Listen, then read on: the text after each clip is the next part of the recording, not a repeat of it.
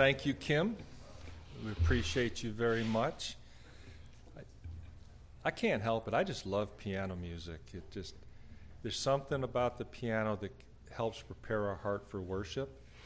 And I'd like to welcome you all to Grace Reformed Baptist Church. Of course, you knew it because you could read the sign and you know where you're going. It's wonderful to be in the house of the Lord.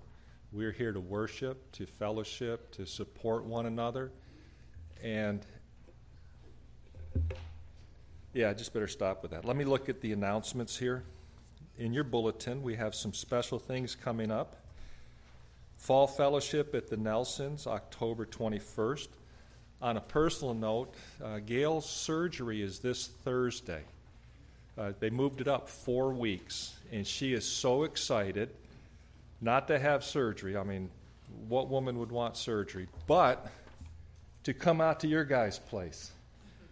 So if my wife can get excited and RSVP to go to the Nelsons Fall Fellowship, you guys can too. You don't have an excuse. So if you haven't been there, it's a blessed time to see Blake in not wearing a suit, but having a piano, a banjo, to the good food, the fellowship. You just see people in a different light. I don't change. I go out there, I'm wearing blue jeans, but I'm still goofy. But there will be ladies' Bible study tomorrow night at the cottage. Barbara Challies is there, going to be leading it. And yeah, welcome the new members. You know Angela Sewell and Jesse and Brent Cochran. Didn't see the Cochrans yet, but there's Angie from Idaho. I went to college in Idaho. I love Idaho. I'd move back to Idaho in a second. And also, in the bulletin, you guys can read, but you need to take note of the schedule of our meals coming up because it's a little different, but you can do that. So let me read Scripture as we start. This is Luke chapter 9, starting in verse 51. Luke chapter 9, 51. This is familiar to you. This is the word of the Lord. When the days drew near for him to be taken up, that's Jesus, he set his face to go to Jerusalem, and he sent messengers ahead of him, who went and entered a village of the Samaritans to make preparations for him. But the people did not receive him because his face was set toward Jerusalem. And when his disciples James and John saw it, they said, "Lord, do you want us to tell fire to come down from heaven and consume them?" But he turned and rebuked them, and they went on to another village. As they were going along the road, someone said to him, "I will follow you wherever you go." And Jesus said to him, "Foxes have holes and birds of the air have nests, but the Son of Man has nowhere to lay his head." To another he said, "Follow me." But he said, "Lord, let me first go and bury my father." And Jesus said to him, "Leave the dead to bury their own dead, but as for you, go and proclaim the kingdom of God." Yet another said, "I will follow you, Lord, but let me first say farewell to those at my home." Jesus said to him, "No one who puts his hand to the plow and looks back is fit for the kingdom of God." Let's pray. Father, I thank you that you have called us to be your children, that you have brought us together in this assembly to worship you today, for you are worthy of our worship. You are worthy of every aspect of our lives, from our heads down to our toes. You are God, God of the universe, and we are here to proclaim our love for you. I ask that you would help us to cast our cares aside for this hour, that you would fill our hearts, that you would open our hearts to hear your word preached. Watch over Paul as he brings the message. And would you give him complete freedom to share what you've laid on his heart? We ask that you would watch over Pastor and his extended family as they're on vacation. Help them to worship you and to build strong bonds with each other. Please give Kim complete freedom and confidence to help us worship through song. And we ask that your name would be glorified throughout the earth. Start here today with us. Amen.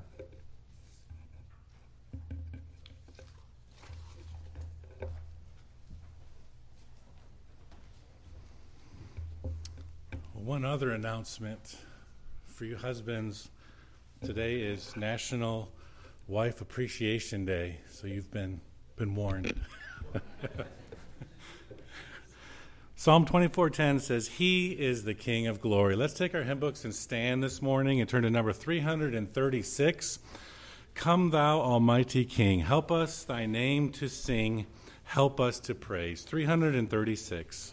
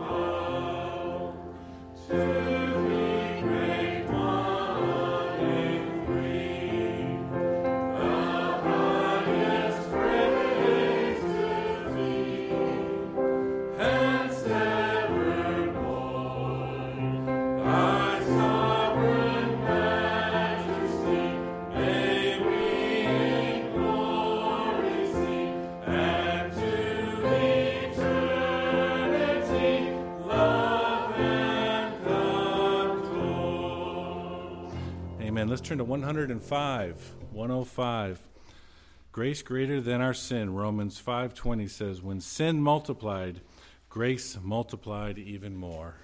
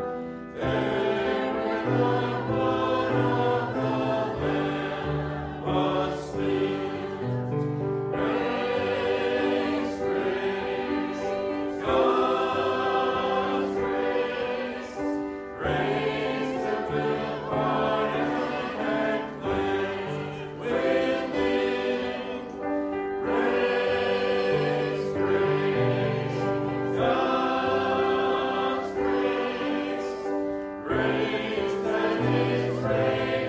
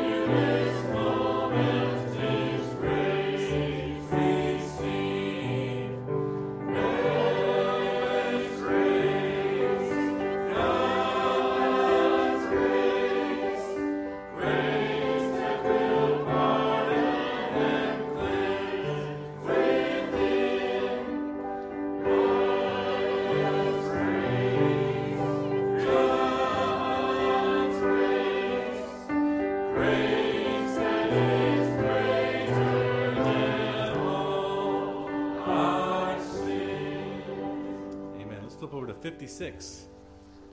Number 56. Immortal, invisible, God only wise. 1 Timothy 1:17. Now to the King eternal, immortal, invisible, be honor and glory forever. Number 56.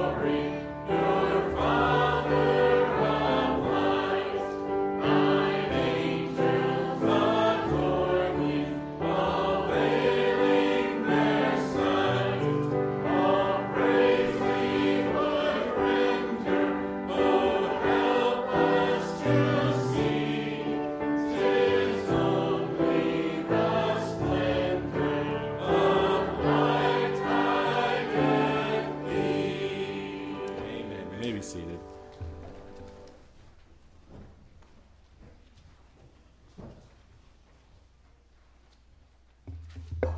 Good morning, church.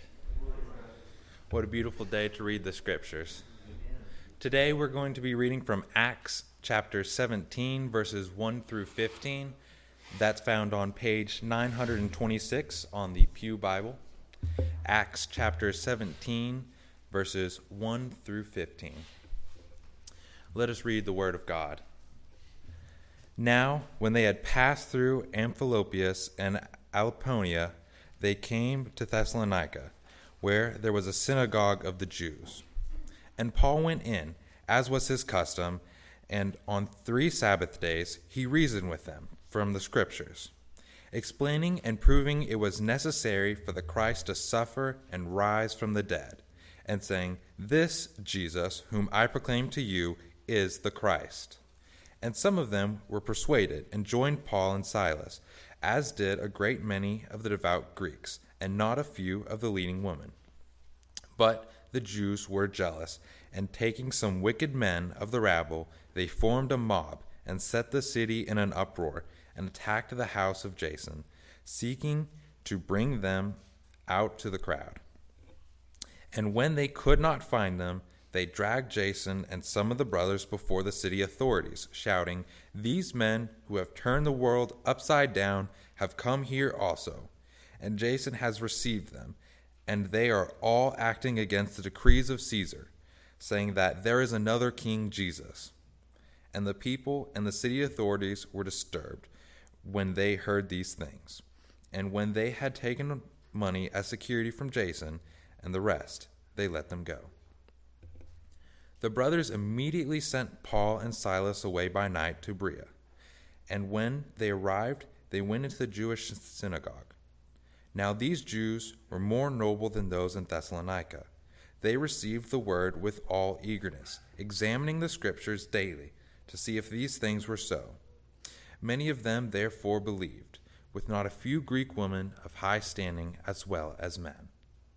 But when the Jews from Thessalonica learned the word of God was proclaimed by Paul at Berea, also they came up there too, agitating and stirring up the crowds. Then the brothers immediately sent Paul off on his way to the sea, but Silas and Timothy remained there. Those who conducted Paul brought him as far as Athens, and after receiving a command for Silas and Timothy to come to him as soon as possible, they departed. Let us pray. Dear Heavenly Father, thank you for this wonderful Sunday that you've given to us to worship you, to learn more about you, Lord. Thank you for the many prophets that you've sent before us, as Paul and Silas and the many others that have spread your word, Lord. Even when the people of Thessalonica sent mobs and crowds against them, you protected them, and they spread your word, Lord. Help us to be like them, to never fear a mob, Lord, and to turn the world upside down, as they exclaimed. For the world is sinful, but your word is truth, Lord. Help us to glorify you in all we do, and bless the offering, Lord, that it may go out and do your bidding and bring peace to the world. They may learn about your grace. In Jesus' name, amen.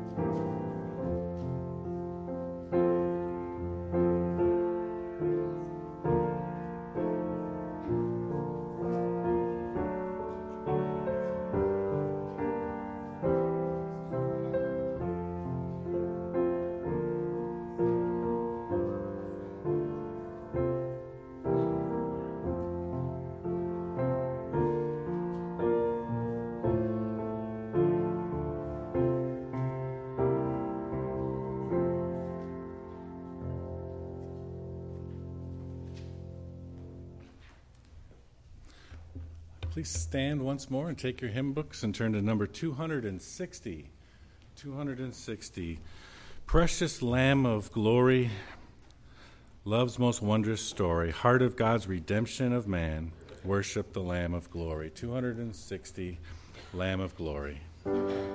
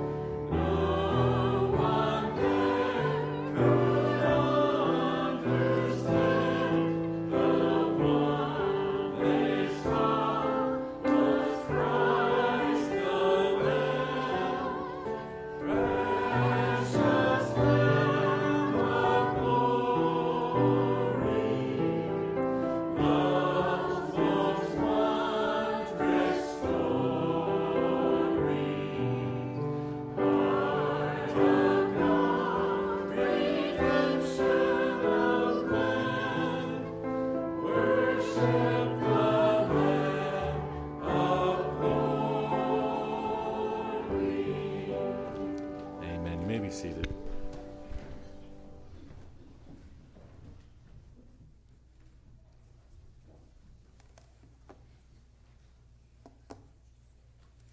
Good morning.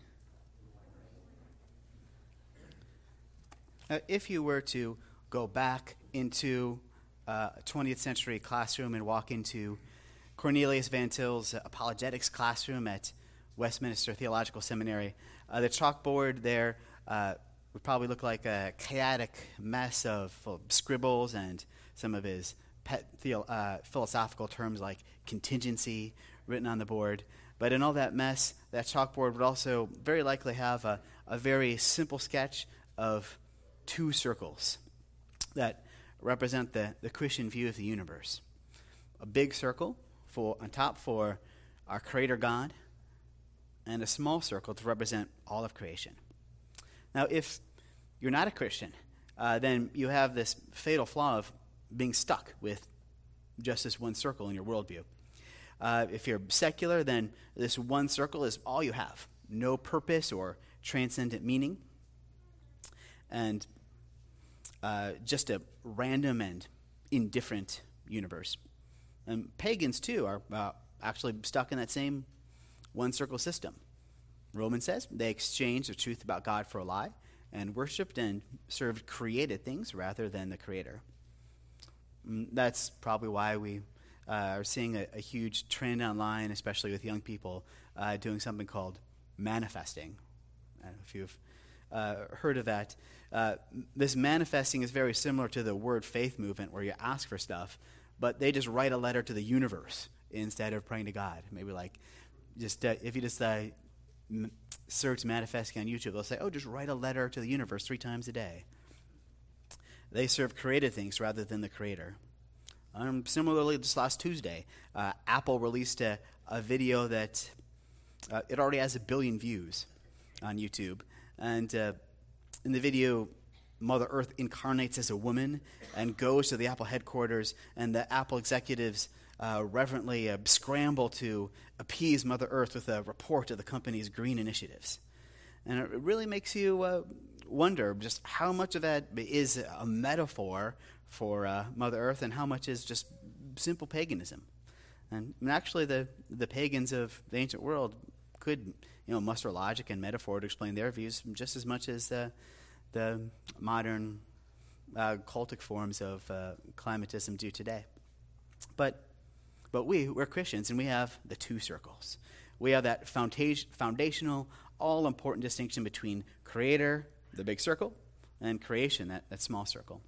And finally, when he draw his little picture, Van Til would have a line coming down from the big circle to the small circle to signify that God has revealed himself to us. Now, God doesn't tell us everything, but he does tell us some things. We're made in his image, and we're able to understand his word. God is certainly knowable in one sense, yet at the same time he's also incomprehensible. Well, we just sang about that a little bit. Immortal, invisible, God only wise, in light, inaccessible, hid from our eyes. Psalm 145 says his greatness is unsearchable. And the famous closing of Romans 11, how unsearchable are his judgments and how inscrutable his ways. For who has known the mind of the Lord? And yet we're still responsible for what God has revealed to us. In 2 Peter 1, it's through the knowledge of him who called us that his divine power has granted to us all things that pertain to life and godliness. And in other New Testament passages, knowing God, the knowledge of God, it's a new covenant promise in Hebrews, and knowing God is connected to eternal life. It's connected to loving each other. So there are revealed truths with which we have absolute certainty. And there are also mysteries that press the limits of what we're able to know and comprehend as finite, even fallible creatures. With those mysteries, it can actually take wisdom to know how much to pursue greater understanding with study and prayer, and how much to simply accept that there are some things we don't really know, especially the side of heaven. For example, what do we do when we run into some of the tragedies of life, like losing a job or getting a scary diagnosis from the doctor, or encountering unbelief in a loved one. It could be immeasurably comforting to know that God has a purpose behind even those events. Romans 8:28, a beloved verse. We know that for those who love God, all things work together for good. But I used to have a friend. She would rack her brain until she could come up with a theory for why God would do this or that, or allow this or that in her life. She just wouldn't give up until she knew what that purpose was. But in this life, and even beyond that, we simply might not know every single detail of God's good purposes in ordaining tragic events. There is a purpose, but we might not be able to figure out all the reasons for what God is doing. Job, for example, after all 42 chapters of Job, he never even got his questions answered. Instead, he repented and concluded, I have uttered what I did not understand, things too wonderful for me, which I did not know. Martin Luther even wrote about this fixation on divining incomprehensible mysteries, as he described it as those who would pull up God's skirt and see what is otherwise hidden. One of these mysteries about which we only know so much is the topic of kind of before the beginning, as much as our minds could even understand that. In Confessions, Augustine said that he knew a Bible teacher that was asked a tough question about what was God doing before he made heaven and earth. The teacher's kind of half-joking, facetious way to dodge that question was to say that he was preparing hell for those who pry into mysteries. Yet, at the same time, we have multiple books of the Bible which the inspired author uses their introduction to give us glimpses into that before the beginning era, before Genesis 1:1. Back when there was only just that one circle, back when there was only God and not yet any creation. Unlike all of creation that had a starting point, God had no beginning, but has always existed in eternity past. Psalm 90, which is about the passage of time in human life, it begins with the praise, before the mountains were brought forth, or ever you had formed the earth and the world, from everlasting to everlasting, you are God. God, who is unchanging, has also been eternally triune. Second person of the Trinity, the Son, we know he was involved with 100% of creation and was therefore himself uncreated as well. John 1:3, without him was not anything made that was made. We know that God did not create the universe or man because he was bored or lonely. Instead, we know that God the Father and God the Son were vibrantly in an intimate and loving relationship in this eternity past. In the opening verses of John, in the beginning was the Word, and the Word was with God, and the Word was God. He was in the beginning with God. And that with God, it shows that relationship. And even more, when the translation of verse 18 says that God the Son is at the Father's side, probably know that literally that's in the bosom of the Father. That it's intertrinitarian bosom buddies in eternity past. And further, it's good to be God. It's good to know God. And it's good to love God. When Jesus prayed to the Father in John 17, he recalled the glory that I had with you before the world existed, 17:5. And he recalled, you loved me before the foundation of the world, John 17:24. One thing that makes God God is that he can do whatever he wants. In contrast to the inert, man-made idols of gold and silver, Psalm 115 proclaims, our God is in the heavens. He does all that he pleases. He does all that he pleases. And this is certainly true when the triune God is not yet initiated that creation of Genesis 1:1. And one choice that God made was to create the universe instead of creating nothing at all. That's one thing we could be thankful for. You could make the conjecture that by making the heavens and earth and mankind, God would now have an opportunity to put his glory on display in the gracious salvation of believers and the righteous judgment of sinners, but God wasn't obligated to give us life. Despite the existence of suffering, our existence and our life, it's a gracious gift. But right now I'm going to step back, and this is where we need to issue a warning about these kinds of things. Because this divine decision to create all things, you could say it's the most pivotal event conceivable in the history of the universe, perhaps the cross as well. And also, consequently, contentious when it comes to issues related to God's sovereignty and his guidance over the universe and the universe that he created. And this is especially true when it gets to issues like the existence of suffering, called theodicy, or when it comes to God's sovereignty over an individual's salvation. Now, with a bit of a measured understatement, J.I. Packer wrote, the doctrine of election, like every truth about God, involves mystery and sometimes stirs controversy. I've heard stories about how this issue that sometimes stirs controversy. I've heard stories about how it's caused churches to split. I've heard stories of churches preaching through Romans, but they skip over chapter 9 entirely. I've heard stories of people just storming out of the sanctuary just from reading the text of Romans 9. I also recall that when John Piper was a young seminary student and he wasn't a Calvinism yet, and it made him a little frustrated, he took his pen up to his seminary professor and he dropped it. I said, "That was me. I did that." Not God's sovereignty. And here's my warning.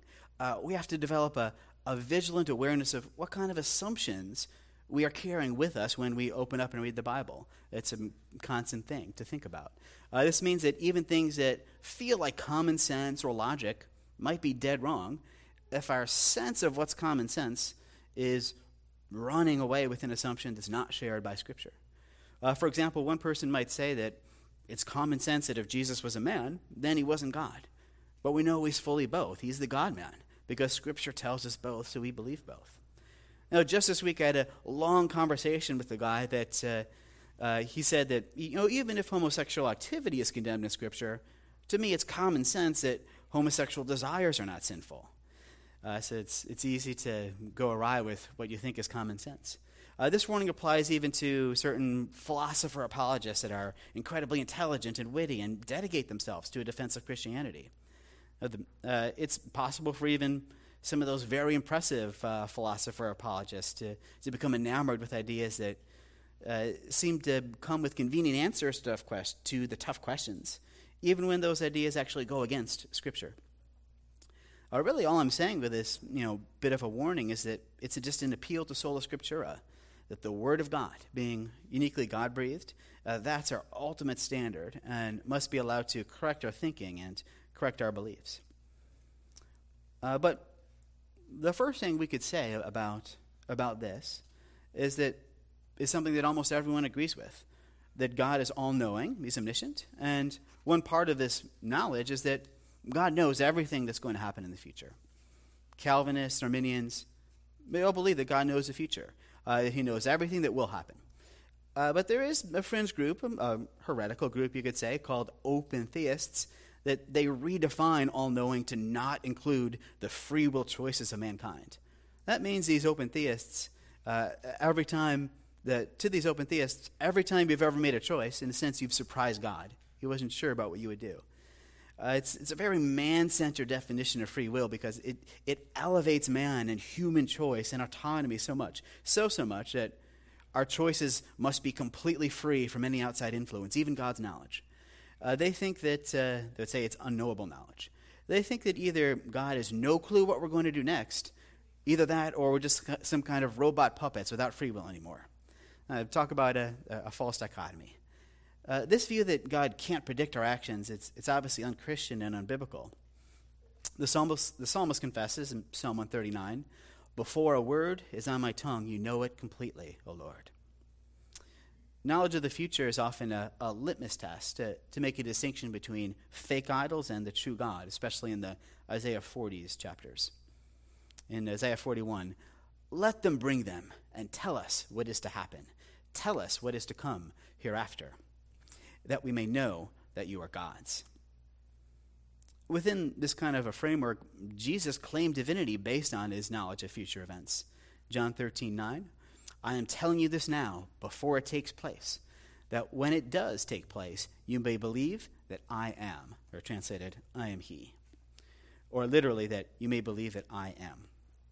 So this heretical error of those open theists in rejecting God's foreknowledge, it's a clear and obvious error, but we could still glean some valuable insights from their mistake. First, what motive would they have to diminish God's knowledge so drastically? The first motive is that theodicy again, that problem of evil. They probably think that it gets God off the hook for being responsible for the evil things that people do, because in their view, God had no idea it would even happen. But we don't want to defend God in a way that diminishes his glory or that clashes with the Bible, especially if it would mean that God couldn't even know that Adam would fall or not in the garden, making the entire gospel some sort of a contingency plan B of sorts, a backup plan. A second motive they may have is that they do have this completely different definition of what free will even means. That's why I started with this warning about assumptions. There's a lot of arguments out there about free will and sometimes not even noticing that we don't even have a shared idea of what it might mean by the term. Now let's take those things we learned from that, those heretical open theists, and we could even apply them to the more common Arminian view that we see. First, the Arminian, they would also be concerned about that, they would be scared that embracing the sovereignty of God would make God directly responsible for causing the evil and suffering in the world. But let's consider for a moment the Arminian alternative, because these Arminians, their view still believes that God knows everything that's ever going to happen, and he still created that world anyway. The only difference is that if you take away God's sovereignty, then you also take away the ability to have a purpose behind that evil and suffering. We would no longer be able to say with Joseph in Genesis 50, you meant evil against me, but God meant it for good. Instead, the Arminian would have to say, you meant evil against me, but God felt that human choice is so cosmically significant that he set his own divine sovereignty aside, and now we just have to live with the consequences of that. In the end, that's really not an effective or God-honoring solution to the problem of evil. And secondly, let's also consider this different definition of free will, since it is so pervasive. It might even be, the default definition of free will we grew up with. The term for it is called a libertarian free will, and all they mean by that, is that, it starts with man, and that's kind of the problem right there. It starts with man. It starts with man as this wholly, entirely autonomous and independent agent that's not controlled by any external influences. Very just secular, worldly, post-Enlightenment idea. Right away, this should ring alarm bells, because that's some of this one-circle kind of a thinking trying to invade our two-circle universe with a creator. If we're creatures made by God, then we're not autonomous. We're not. But let's follow their logic for a moment to see where they would go with it. They would ask the question, with that choice I just made, would I have been able to make a different choice? And for them, if the answer to that is no, then they would say that, I'm not free, I'm that robot puppet again. And they would say that they're not allowed to be held responsible for their actions. That would be unfair. And that kind of escalated quickly, but that's this ubiquitous assumption that we see about free will. It's so common for people to assume that if God would be sovereign over history, then it would be unfair for God to judge us. The problem is that that's not what we find in Scripture. Let's consider Judas as a quick example. His betrayal of our Lord, it was absolutely preordained by God. The betrayal was prophesied by Zechariah. So they weighed for my hire 30 pieces of silver. In Zechariah 11. And Jesus himself said, the scripture will be fulfilled. He who ate my bread has lifted his heel against me. It's John 13:18. Jesus even told him to go and do it quickly. Yet, despite God's sovereignty over Judas' sin, God will still hold Judas responsible. And speaking of that punishment, Jesus himself called Judas the son of destruction, or in some translations, the son of perdition, in John 17:12. And as many of us recall when we've gone over this concept, another significant example of this is in Peter's preaching in Acts 2. Once again, we see both God's sovereignty and moral judgment. Scripture shows us both of those. Acts 2:23, this Jesus, delivered up according to the definite plan and foreknowledge of God, you crucified and killed by the hands of lawless men.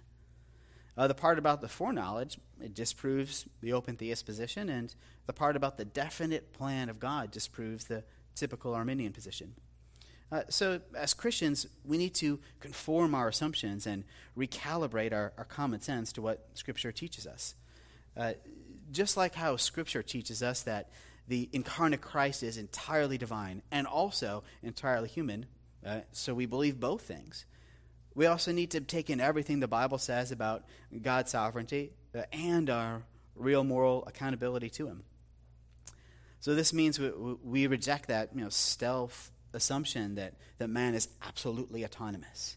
And when we do, God's sovereignty and our moral accountability before God, they're no longer incompatible but are compatible because Scripture teaches us both.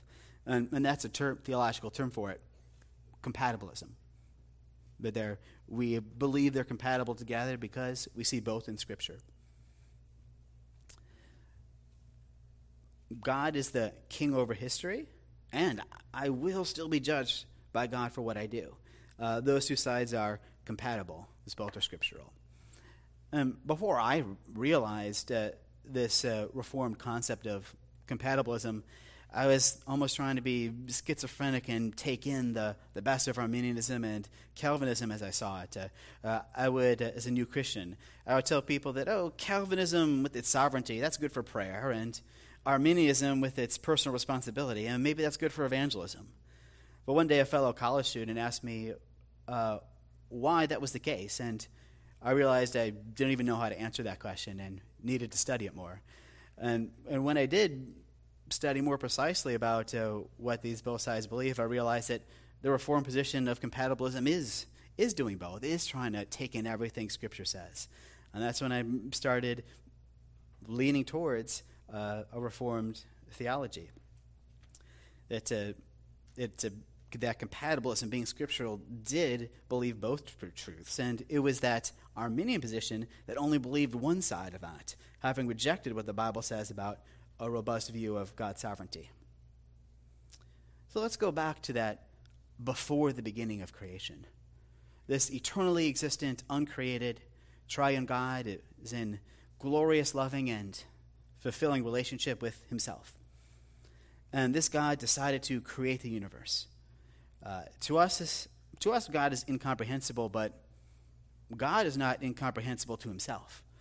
God also naturally and inherently knows not just about himself, but just anything that can happen, and that wisdom can inform what he wanted to do with creation. This omniscience, this all-knowingness, it informed what kind of world and what kind of history he would want to create and guide. He would be in control of the world and of every aspect of history, because he would directly create everything from the laws of physics to how tall King Saul would be, or to every bit of you and me. And this really bears out in Scripture.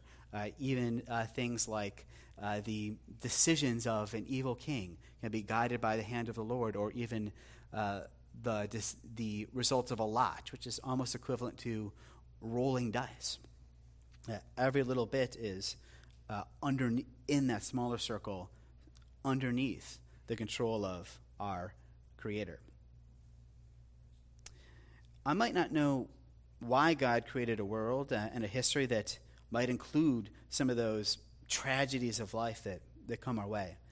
But I can trust that God did indeed plan orchestrate, create, and oversee the best of all possible worlds. This creative decision on what to create and what to unleash for every moment of the history of the universe, you could call it the decree, like decree with a capital D, the decree. And this isn't just philosophical speculation. God tells us a little bit about this decree in one of its informative glimpses into that before the beginning era. Probably you can guess it's Ephesians 1:11 that tells us that God's decree includes this intentional, purposeful direction over absolutely all things. And God's sovereignty over our salvation is just one aspect of the all things that God directs as he wills. 1:11 says, "We have obtained an inheritance, having been predestined according to the purpose of him who works all things according to the counsel of his will." God's decree, that hidden counsel of his will, that's what influences God to predestine and actively work in all things in world history. So it's really almost redundant to inquire about God's sovereignty over salvation when we see that God is sovereign over all things. But nevertheless, let's look at the context, the soteriological context that leads up to verse 11. First, we'll read through it starting in Ephesians 1:3. "Blessed be the God and Father of our Lord Jesus Christ, who has blessed us in Christ with every spiritual blessing in the heavenly places, even as he chose us in him before the foundation of the world, that we should be holy and blameless before him. In love, he predestined us for adoption to himself as sons through Jesus Christ, according to the purpose of his will, to the praise of his glorious grace, with which he has blessed us in the beloved. In him we have redemption through his blood, and the forgiveness of our trespasses, according to the riches of his grace, which he lavished upon us in all wisdom and insight, making known to us the mystery of his will, according to his purpose, which he set forth in Christ as a plan for the fullness of time, to unite all things in him, things in heaven and things on earth.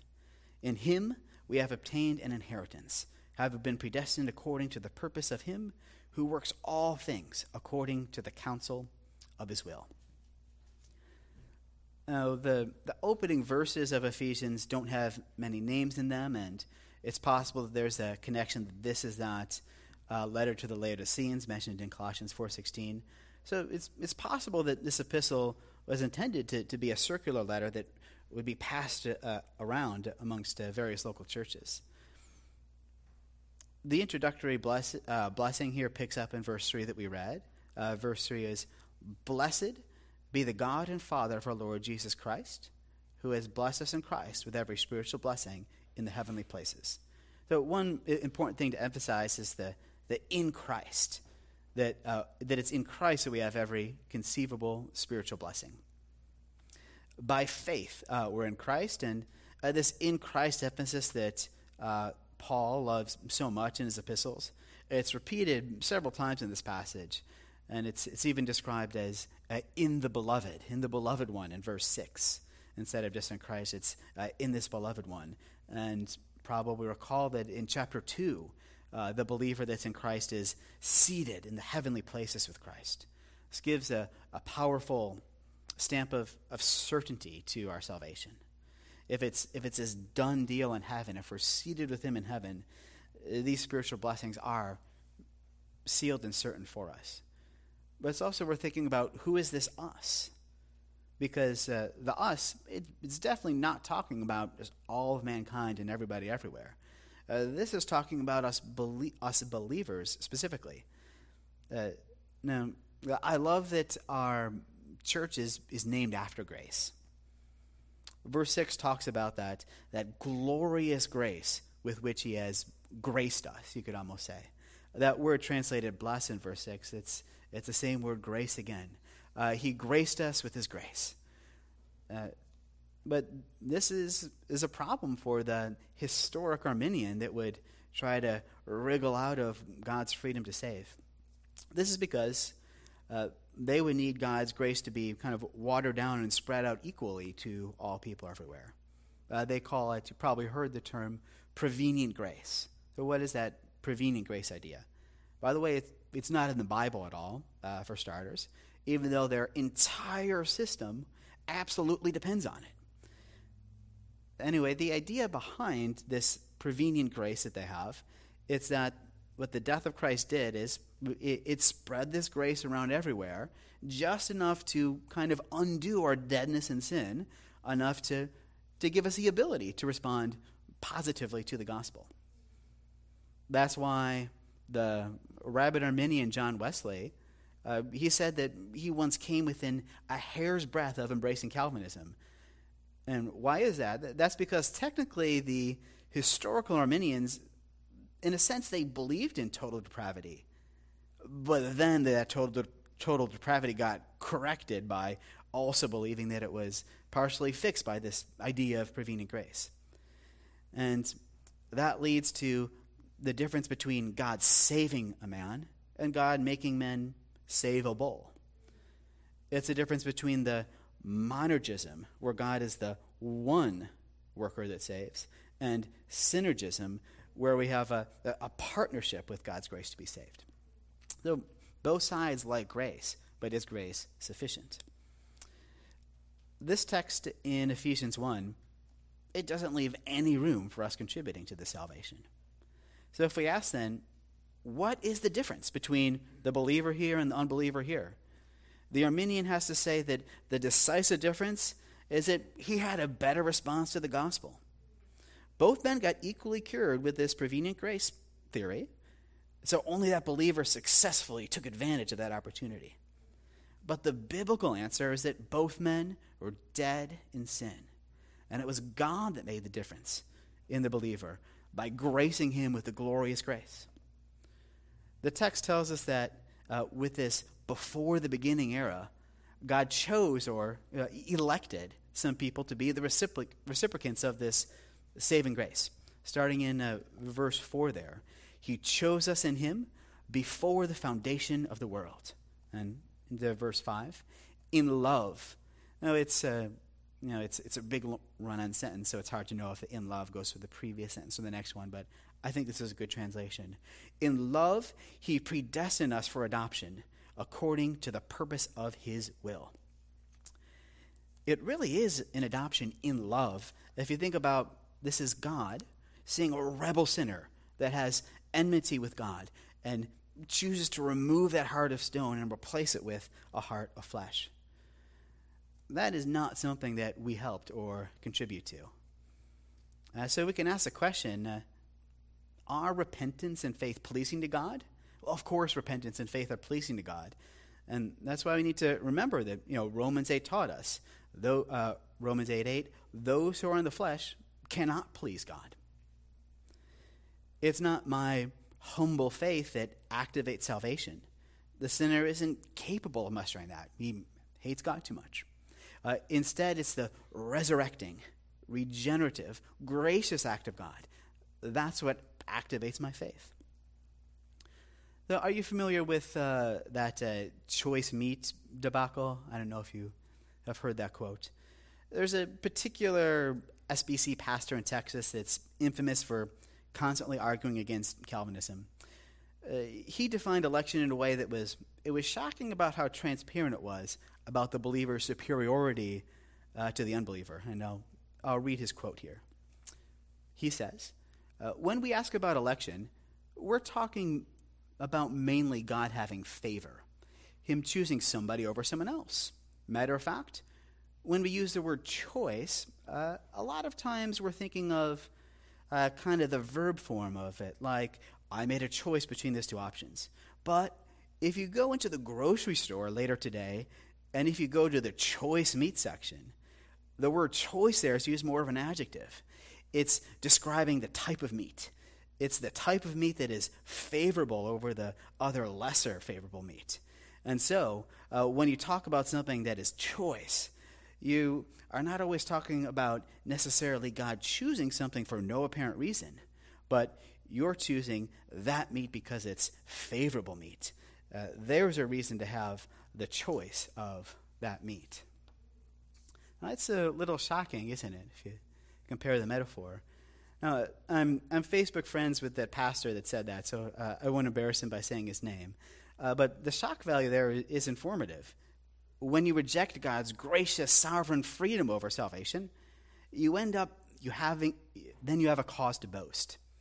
But in Romans, Paul made it abundantly clear that a cause for boasting is antithetical to the gospel. Romans 3:27, then what becomes of our boasting? It is excluded. Now, this text we looked at in Ephesians 1, it makes it quite clear as well. He chose some to be grace with grace before time began, according to the purpose of his will. And where did that credit go? Verse 6 reminds us, to the praise of his glorious grace. And that entire phrase, to the praise of his glorious grace, this whole passage, like I said, is a huge run-on sentence. But that phrase in particular seems to just jump out as almost being a parenthetical insertion. The passage would make perfect grammatical sense, maybe even more, maybe it would even flow better if it didn't have those words.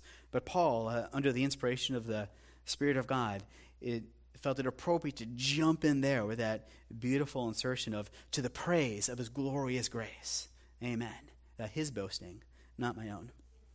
And because of this decree, God's planning and predestining his purposes across all of history, that means that the idea of God so loved the world is actually older than the world. 1 Peter 1 gives us a glimpse at this before the beginning era, revealing that Christ had volunteered to come and die and save even before Genesis 1:1 happened. And it's only now in this new covenant era that we know about this aspect of God's secret design for history that he's had this whole time. Starting in 1:19 of 1 Peter, with the precious blood of Christ, like that of a lamb without blemish or spot. He was foreknown before the foundation of the world, but was made manifest in the last times for the sake of you who through him are believers in God. Similarly, in Revelation 13, John conveys the imagery that even before the world was made, the imagery of a book with the names of the elect written down in it. Now, you might notice a slight translation difference from the King James and NIV, but it's, again, I think the ESV has it right here. Revelation 13:5, the beast was given a mouth, uttering haughty and blasphemous words. Then to verse 8, and all who dwell on earth will worship it. Everyone whose name was not written before the foundation of the world in the book of life of the Lamb who was slain. Now, at this point, you're probably picked up that I'm talking about this second of the 5 points of Calvinism. It's called unconditional election, which is that U in the tulip acrostic. You see that what I wanted to do was start with God and the Scripture instead of starting with just the definition of the religious creed. One reason for this is that, really, if you started talking to Calvin about tulip, it would have had no idea what you're talking about. Because these 5 points of Calvinism aren't necessarily things the Reformers came up with as biblical as they were. Instead, really, these are 5 points that Jacob Arminius and his followers, they decided to stop believing these in 1610, rejecting things like the Heidelberg Catechism and the Belgic Confession. Though in response, the Synod of Dort was a series of 180 sober meetings over 7 or 8 months to deliberate over this new controversy. And they decided not just to completely agree with Arminius, but also just write out these 5 points in response to the 5 things that Arminius and his followers stopped believing. And that's where the 5 points came from. However, ironically, if you fast forward 400 years into the future, that Arminian view that was purposely completely rejected became the majority view in Protestantism now, essentially agreeing with Rome. It's perhaps even the default view now. Many of us grew up with this non-reformed soteriologies because we didn't know anything but this Arminian default. But once you discover it, praise God, you see it everywhere. Now, when Pastor Wayne took us through John, God's freedom to save was everywhere. If you wanted to take a Sharpie and block out all of the Calvinism from the Gospel of John, it would look like one of those heavily redacted FBI documents that has very little left on the page to read. Now, let's take a quick tour of John's Gospel and see what Jesus himself has to say about the divine decree and about our salvation. Now, you probably would have expected me to go straight into Romans 9 to demonstrate unconditional election, because that's what the chapter's about. John Piper said about Romans 9 that the chapter was a tiger going about devouring free willers like me when he was first encountering the controversy. But it's sometimes eye-opening to see the doctrines of grace directly from our Lord. Though we end up seeing that the election of those who will end up repenting and believing unto salvation, we end up seeing that the selection of this group it's an inter-Trinitarian transaction. It doesn't have anything to do with us at all. The typical interpretive ploy of Arminians is to appeal to God looking down the corridors of time to see who is going to have faith, and they're the elect, to see who that choice meat is and to choose them. But that's not what we see, what we will see in the texts. It's almost like a contract between Father and Son, and that contract has no conditions dealing with what you or I do at all. It's that unconditional election. It's in the Civil War, when the North really needed some good press and General Grant won some victories, they started giving him the nickname Unconditional Surrender Grant. It's kind of similar in World War II. All of the politics behind Oppenheimer and the nuclear bomb and trying to force Japan to surrender unconditionally. They could have conceded one little condition and just let that emperor of Japan continue on as he was. But they insisted that he renounce his divinity over the radio. Kind of the same way, Arminians would want us to carve out some little conditions so that we can be choice meat, so that we can respond in humble repentance and faith, that we take credit for being that choice meat. But the Scripture does not allow any such thing. In John 5, Jesus had just created a commotion by healing on the Sabbath and also making statements that set him on par with the Father in heaven. Jesus continued, "The Father loves the Son and shows him all that he himself is doing. And greater works than these will he show him, so that you may marvel." And this is what I'm going to focus on. "For as the Father raises the dead and gives them life, so also the Son gives life to whom he will." Now, when the Father raises the dead, he doesn't have the least bit of partnership. That dead guy isn't in a partnership or helping out God in the resurrection. In the exact same way, so also the Son, Jesus has the freedom to grant life as he desires. The Son gives life to whom he will. It's similar to chapter 3 of John, where the wind of the Spirit blows where it wishes. And now in this chapter, the Son grants life as he wishes. It's a parallel passage with Matthew 11. Right after Jesus is praying to the Father, and in that prayer he actually worships God for electing somebody to be saved and not electing others to be saved. Jesus prayed in 11:25, "I thank you, Father, Lord of heaven and earth, that you have hidden these things from the wise and understanding and revealed them to little children. Yes, Father, for such was your gracious will." Then after that, verse 27, comes that parallel statement. "No one knows the Father except the Son, and anyone to whom the Son chooses to reveal him." Here, once again, the only way to know God is if the Son chooses to show God to you.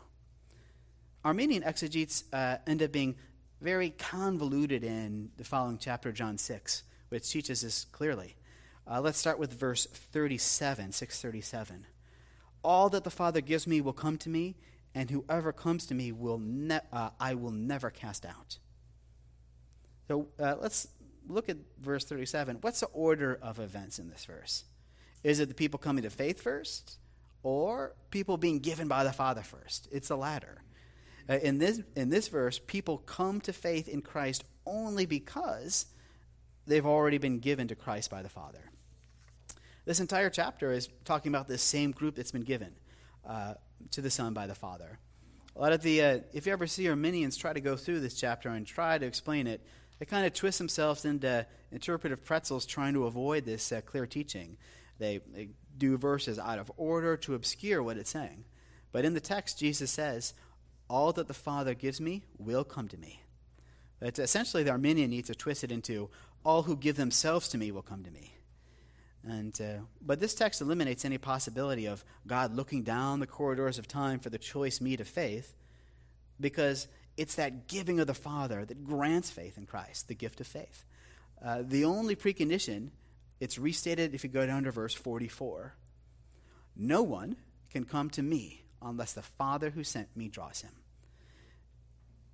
It doesn't work to say that he anticipated this faith as a precondition, because the exclusive precondition right there for determining who will be saved is having been given by the Father to the Son. He states it one more time towards the end of the chapter in verse 65. This is why I told you that no one can come to me unless it is granted him by the Father. Faith isn't what initiates the divine grace. It's the divine grace that initiates the faith. We saw the same thing in Acts in 13:48. As many as were appointed to eternal life believed. Same thing in Acts 16:14. The Lord opened her heart to pay attention to what was said by Paul. So continuing on with our quick tour of John. Chapter 8, Jesus had just accused some Jews as being children of Satan. And he introduces a question in verse 46. If I tell the truth, why do you not believe me? And Jesus goes on to answer his own question. And his answer is backwards from what the Arminian would say. In verse 47, whoever is of God hears the words of God. Okay, so what's this reason why they don't hear the words of God? Jesus says, the reason why you do not hear them is that you are not of God. Now, again, the Arminian would need to reverse that and say, you're not of God because you do not hear God's words. But Jesus said, you do not hear God's words because you are not already of God. Once again, it is that it's the divine impetus of grace that allows for the proper response of faith to hearing God's word. We see the same reasoning in chapter 10 with the good shepherd and the sheep. Here, there's some obstinate unbelievers, and they're, for whatever reason, they're asking Jesus, tell us plainly if you're the Christ, as if he hadn't already been doing that the whole time. Once again, Jesus concludes in verse 26, 10:26, you do not believe because you are not among my sheep. So there we see again that it's not the faith that causes the election or makes you look like the choice meat. It is the election that causes the faith. And of course, part of what's confusing about that is that we don't know who the elect are. We have no way of knowing who the elect are, and that's why we preach the gospel to all men. And then those other sheep will hear his voice. That faith is the evidence of election, not the choice meat basis for it. And lastly, let's also really focus a bit on John 17, the beautiful high priestly prayer chapter, the prayer of our Savior. Jesus had finished his public ministry, and he finished his more intimate Last Supper with his disciples. And perhaps it's possible that he stopped to pray here in seeing the Passover blood flowing down the waters of the Kidron Brook. And once again, we get a very special glimpse at the Son praying to the Father. So he said that it was time, that hour had come. So let's just start with reading the first verse here. Father, the hour has come. Glorify your Son, that the Son may glorify you. Now the hour has come. After years of ministry, now the cross was coming. And that's the primary context here for the rest of verse 1. The rest of verse 1, we see this double request. He would ask first that himself, the Son, would be glorified, and then consequently, he would in turn ask to glorify the Father. So let's start with this first request, glorify your Son. Now ultimately, again, we're talking about the cross and the resurrection here. Now, there were numerous minor ways in which the Son was glorified. The soldiers fell to the ground at the words of I am. Pilate found nothing wrong with him. His frightened wife called him righteous. One of the thieves on the cross confessed faith in him. And he died on the cross, as 13:1 says, having loved his own who were in the world, he loved them to the end. But ultimately, let's consider the resurrection. The Son said, "It is finished," and on Easter, the Father affirmed this by raising His Son from the dead. And that's what could lead to the second request, that the Son may glorify you. So what is this, that the Son may glorify you? The Son glorified the Father by having accomplished His mission to redeem a people from their sins. Now we're ready to also look at verse 2 here. Here we see two gifts that the Father gave to the Son. Since you have been given authority over all flesh, to give eternal life to all you have given Him. Now, the ending of Matthew goes into more detail about this first gift, that the Father has given all authority to the Son. But we must note that the scope of these two gifts are different. One, it's this large group of everyone, authority over all flesh. And the second is a specific group. That second gift to the Son, it's a specific group of people, all whom you have given Him. So the Son could utilize that first gift, authority over all flesh, in order to accomplish that glorification for His Father. The Son could utilize that authority over all flesh to grant eternal life to this specific group of people. This specific group of people, it's the elect. That same group we've been seeing since chapter 6, all whom you have given Him. And we see this distinction throughout the rest of the chapter. Out of all of those in the world, Jesus is doing something specifically for the elect. In verse 2, we saw that He gives this group eternal life. In verse 6, He reveals the Father to the elect. I have manifested your name to the people whom you gave me out of the world. In verse 9, He is the high priest that prays for the elect. I am praying for them. I am not praying for the world, but for those whom you have given me, for they are yours. And in verse 24, He grants Him entrance into heaven. I desire, and He's praying to the Father, and the Father is going to answer the prayers of the Son. I desire that they also, whom you have given me, may be with me where I am. And I guess ironically, there's no time for Romans 9, but I guess that means that we just have to pray for Pastor Wayne to do a whole series through Romans someday, and we'll come back to it. So J.I. Packer succinctly suggests some application from Scripture about election. He says, in Scripture, it is a pastoral doctrine brought in to help Christians see how great is the grace that saves them and to move them to humility, confidence, joy, praise, faithfulness, and holiness in response. Let's pray. Heavenly Father, I thank you that you have saved us. And I pray that you would allow us to love your glory. And I pray that we would be a church that is willing to make much of you instead of entertaining men. I pray that we would love the gospel and love for the Son and the Father to be glorified. And I pray that you, by your Spirit, would do these things that we listed. Give us joy. Give us humility. Let us tremble before the awesome God that created the universe. And let us be loved by the God that sent his Son to die for us. So we ask in the name of Christ. Amen.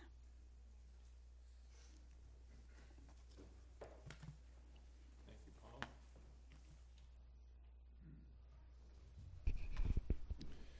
Let's all stand. We'll turn to 582 in our hymnals. Thank you, Lord. 582.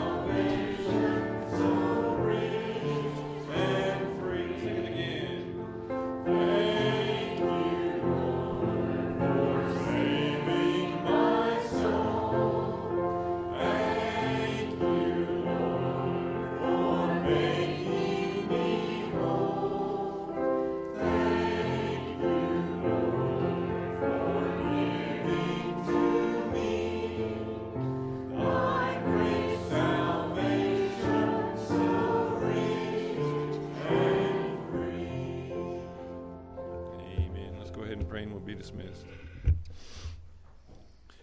Now to him who is able to do far more abundantly than all that we ask or think, according to the power at work within us, to him be glory in the church and in Christ Jesus throughout all generations, forever and ever.